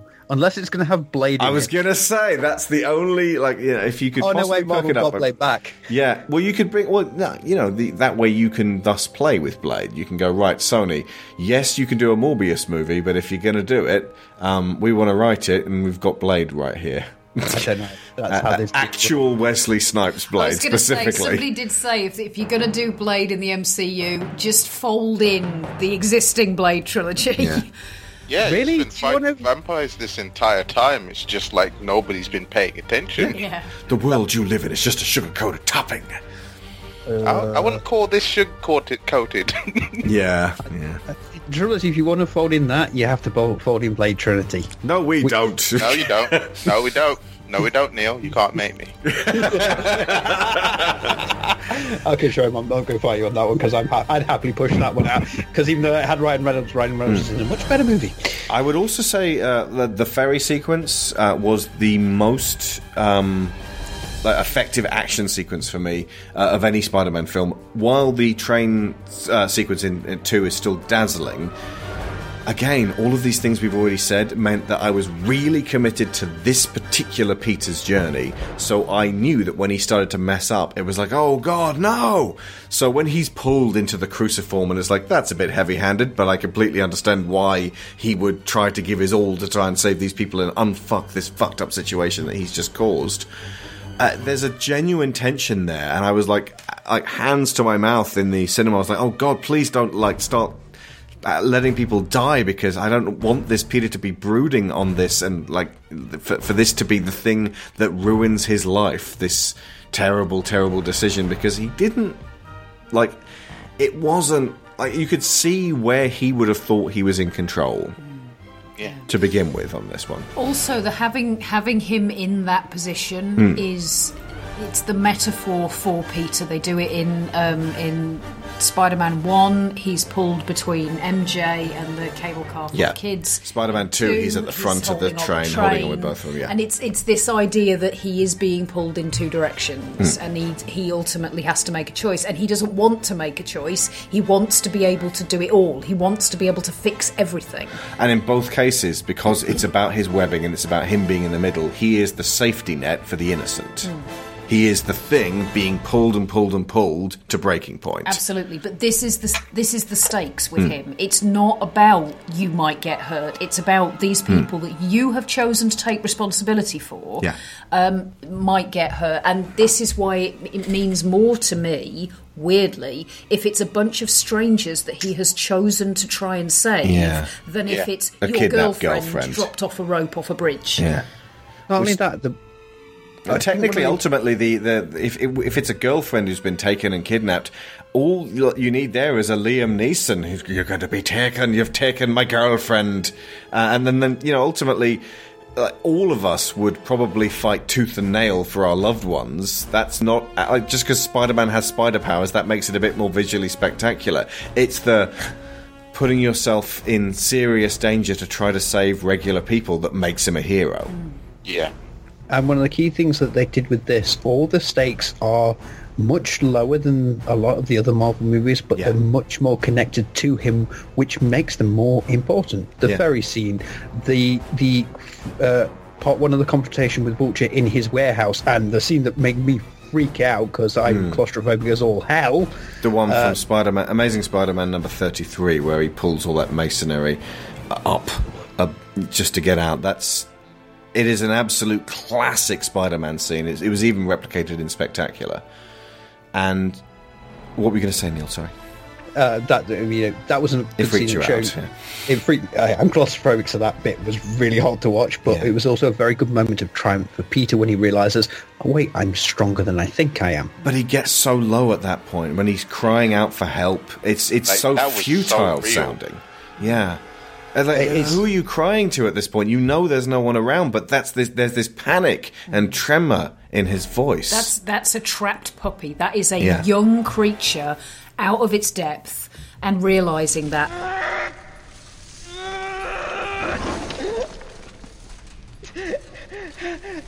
Hello!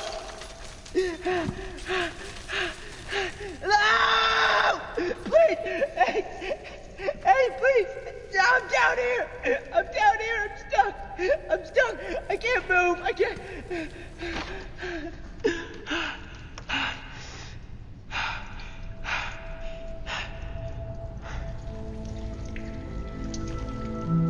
I'd take this one scene over 10,000 shots of Tobey Maguire's crying face. If you're nothing without this suit, then you shouldn't have it.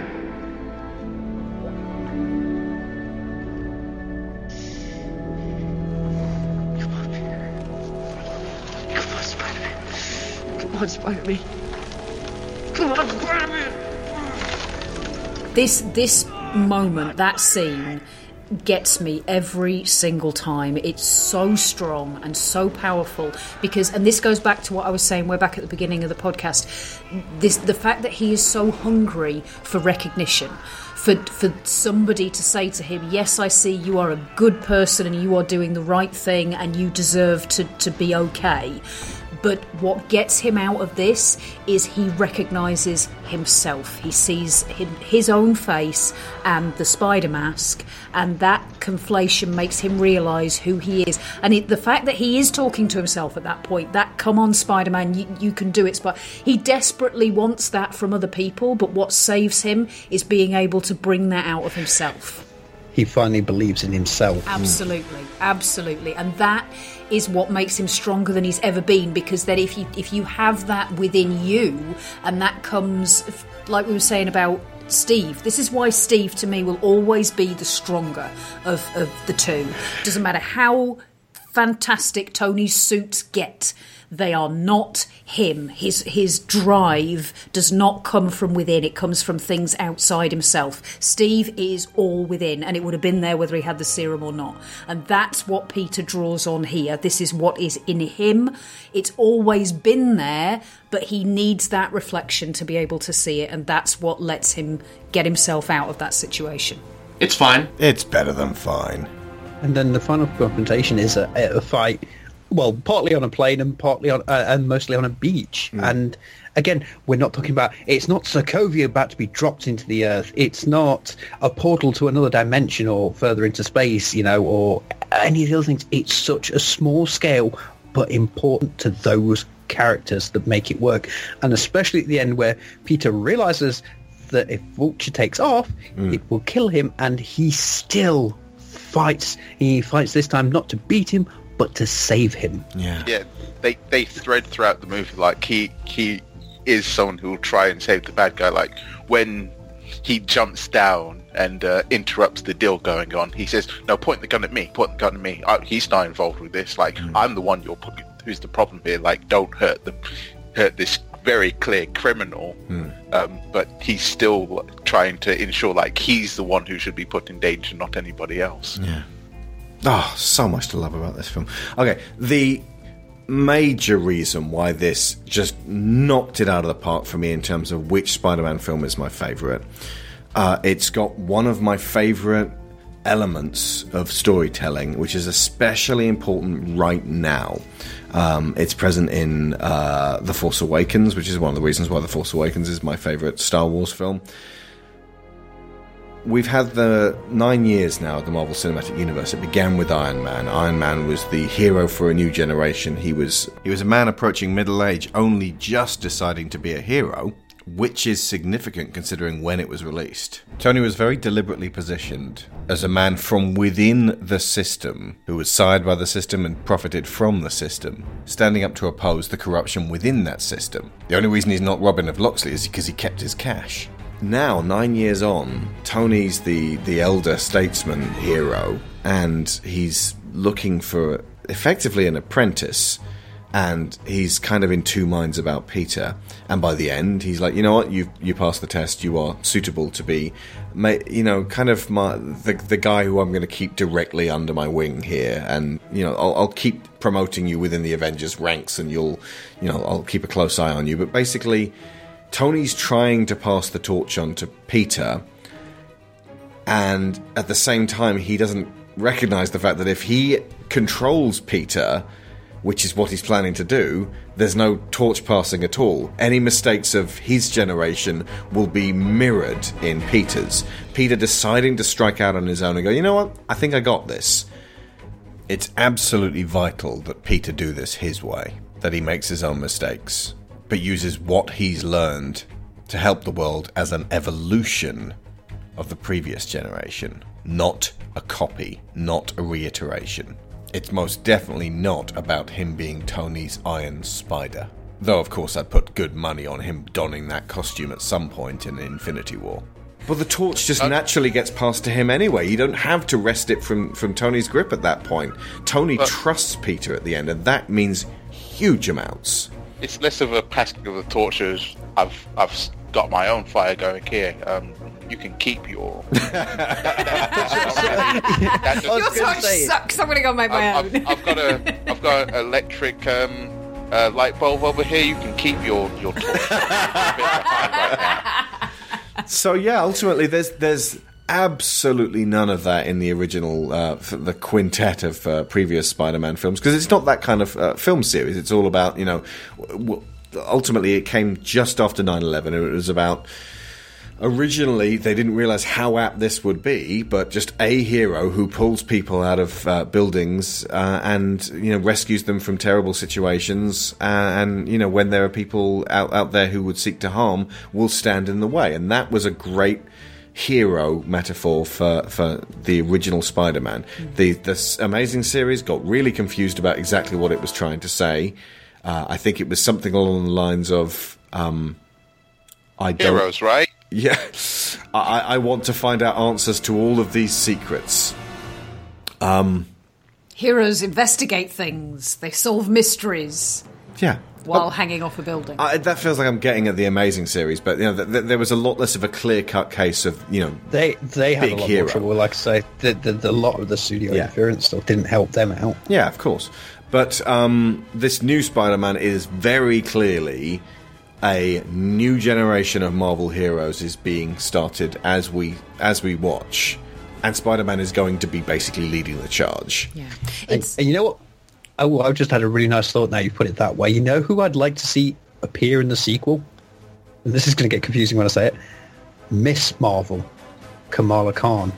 Oh, yeah. That would be cool. She would so work very well with this Peter Parker and this Spider-Man setup. Honestly, I mean, like, I would save her for Captain Marvel too, but if she could be in the third Spider-Man film once she's been established, I don't know which one's going to come first. Possibly Spider. You could seat her. It'll be Spider-Man You could again. seat her just as Kamala, just as somebody who is totally fixated on these heroes and adores. But yeah, they're contemporaries. That would be a really good fit for this Peter Parker. Oh, and we've already said on the Ms. Marvel episode how much this world needs a bright, shining Muslim superhero. My God. And she would fit in this slice of the Marvel universe that is the Spider-Man section, if that makes sense. He's already multicultural. He wouldn't even feel out of place, like I said. And I think that if you make her that hero worshipping like she is, in that, it would be so good. You don't even have to make her the hero, but just have her there, have her as someone Peter knows, or is just acknowledge the fact she's there. I think she would be a really good addition to the Homecoming sort of side of things. Yeah, I think she'd be great, and having that sort of continuing that feel of, and you're absolutely right about the difference between the Raimi Spider-Man in terms of him being the hero who will stand up and save us. The Marvel Cinematic Universe is about we stand up and be the heroes. And the DC Universe is, well, look, they'll look up at us and say, save us, and I'll say, no. I'd hope that it's more than that now. I mean, Wonder Woman. I know I wasn't on it, but I'm one of the few that really loved the Justice League, but it was because they put hope back. Yeah. And that's surely what the DC universe needed. With Wonder Woman, it's basically, right, okay, who's going to all stand up and be heroes? Who's with me? No, just me then. Okay, Sod it, I'll do it. Climbs out into no man's land. There was someone was going on about the no man's land scene, and that is my favourite scene out of anything out of all the DC movies, including Justice League. And I lost my ever-loving mind when Superman turned up and Flash had a race, but that no man, because I kind of knew where a lot of this film was going, so I was like, oh, get past the comedy stuff, get me Wonder Woman. And when she started climbing that line, I just sat up, was like, yes, and then you just see Wonder Woman be Wonder Woman, and it was beautiful to see. I was just sat there with tears streaming down my face. Oh my God, this is so incredible. And it's another time I have to hold my hand up and say, when they announced that Gal Gadot was going to be Wonder Woman, was like, oh, no, I don't see it. She's miscast. Were they aiming for one of the UFC fighters that was in the Fast films? You know what? I was so wrong. Me too. And I've never been so glad to be so wrong. Yep. Ditto. So I hope we've illuminated for you why this is our favourite Spider-Man movie. I remember saying back when we had Bob Chipman himself on our Amazing Spider-Man 2 show, and where we all agreed Sony had to stop with that series, that I named it my favourite at the time. It is now my least favourite, with one of the most powerful moments. It doesn't feel earned. It feels like they were in a rush to recreate one of the most abiding of dark comic book moments. But I cared about Emma Stone's Gwen Stacy and was deeply sad to see her go. The rest of the film is a colossal mess, with a few neat elements in there that might have made it a better movie.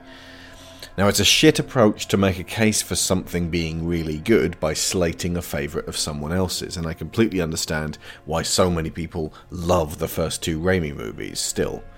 I loved Homecoming in a way that I would have in 2002, or 1992, or 1982, when I was watching Spider-Man and His Amazing Friends, and the less remembered Spider-Man. I loved Homecoming because while the wall crawler has been well established cinematically, it takes a certain combination of elements to make a Peter Parker that I groove with, and Marvel and Sony managed it at last, here, in spades. It's one of my very favourites within the MCU, and that is saying something. I love having fun with these guys, with Peter and Ned and Liz and Flash and Michelle and even Toons and Tony. and May and Happy. Man.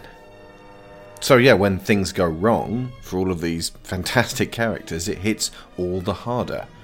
And I think this Peter is here for a while, so I'm invested. And we will, of course, be back next year to talk about his next appearance in Avengers Infinity War, and everything that's going to bring. And to counterpoint my many problems with the Raimi Spider-Mans, I recommend that you check out Bob Chipman's Really That Good episode on the first 2 Spider-Mans, 1 and 2, where he explains why they are abidingly great films. It is so enthusiastic, crammed with insight and detail, that it leaves most other appraisal of that work behind.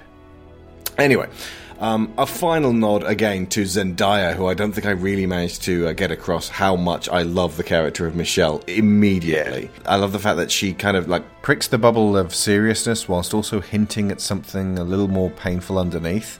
She's kind of like Loki. And she's not shitty to people. It's an interesting sort of... It's a very fine line that they walk with that character. She gets down off the MJ pedestal, then kicks it over. Kind of, yeah. Like there's the point where Peter's sad, and it's the montage of Spider-Man No More, and she holds up a little picture of him and that she's drawn, and like makes a sad face. Like that could be interpreted as being her being shitty, but it could also be interpreted as her being compassionate. It's a really complex little character she's woven. Also, she's got corking comic timing. Oh my god, yes. Yeah. And I suppose this sounds stupid to me. I didn't know up until the end that she was MJ. Of course. That's another, like, you know... Well, everyone just assumed, then they were confounded. Then they were confirmed. It was weird. There was that big stink about, oh, she can't play MJ, she hasn't got red hair. And then the casting comes out and it's like, she's not actually playing MJ, she's playing a girl called Michelle. So they shut up for a bit. And then they started going, at the end, and that's not my MJ. Did you want her to say, face it, Tiger, you just hit the jackpot. It's me, in a ribbon, for you to enjoy. Like an eclair. What woman ever refers to herself as the jackpot? Whilst pointing Jesus downwards. Jesus Christ. Face it, Tiger, you just hit the jackpot. See, when it comes to this, I do learn sometimes, because it's like when in Superman they cast Lawrence Fishburne as Perry White. I was like, Lawrence Fishburne, done, sorted. I know that guy's a great actor. I don't care. But he's black. I don't care. It's Lawrence freaking Fishburne. Ultimately, Superman. If they're going to stick with, like, you know, white leads for so many of the these established characters and Silver Age characters, like the whole, what are they going to go with Miles Morales for a change? They're going to bring in Miles, and he will be a Spider-Man. But that's the thing: if you're stuck with these white guys and girls for your leads, for anyone you can change the ethnicity of. If you are one of our $5 patrons, you can hear an extra 40 minutes of Spider-Man related chat which didn't make this final podcast. That is available on the special exclusive Patreon RSS feed, so you can download it straight to your phone and get listening. And a huge thank you to our top level $15 patrons this month. That's Joel Robinson, Duran Barnett, Tom Painter, Finbar Nicole, Abel Savard, Jameis Enright, Mark Lush, Dan Mayer, Joe Crow, Chris Finnick, Toby Jungius, Dave Hickman, Aaron Lecluse, David Garcia Abril, Ben Hayes, Kieran Dashler, and Lorraine Chisholm. The 7th New Century Multiverse story, a novella named The Christmas Thieves, has now been published in paperback and Kindle form. You can get both of those on Amazon. If you're one of our $10 patrons, you get it included in your bonus content, and the audiobook is available on Bandcamp for a very reasonable price. If you love The Muppets Christmas Carol, you might want to check this one out. Where can they find you guys? Jerome first. You can find me over at Game Burst. We do a twice-weekly show. Sundays is a new show, and Thursdays is a roundtable where we do a played or replayed. Or board game. You can look forward to our upcoming game of the top 5 game of the year. I believe either this coming week or the week after. And Neil? You can find me either at GameBurst, or you can find me at YouTube at youtube.com/TheKidDog, where I do my history of videos, and depending on what show order I just put this out in, I finally finished writing the Visceral script. Yay! I wasn't joking, that thing turned into a monster. We will be back next week with Logan. I've been Alex Shaw. I've been Sharon Shaw. And School's Out.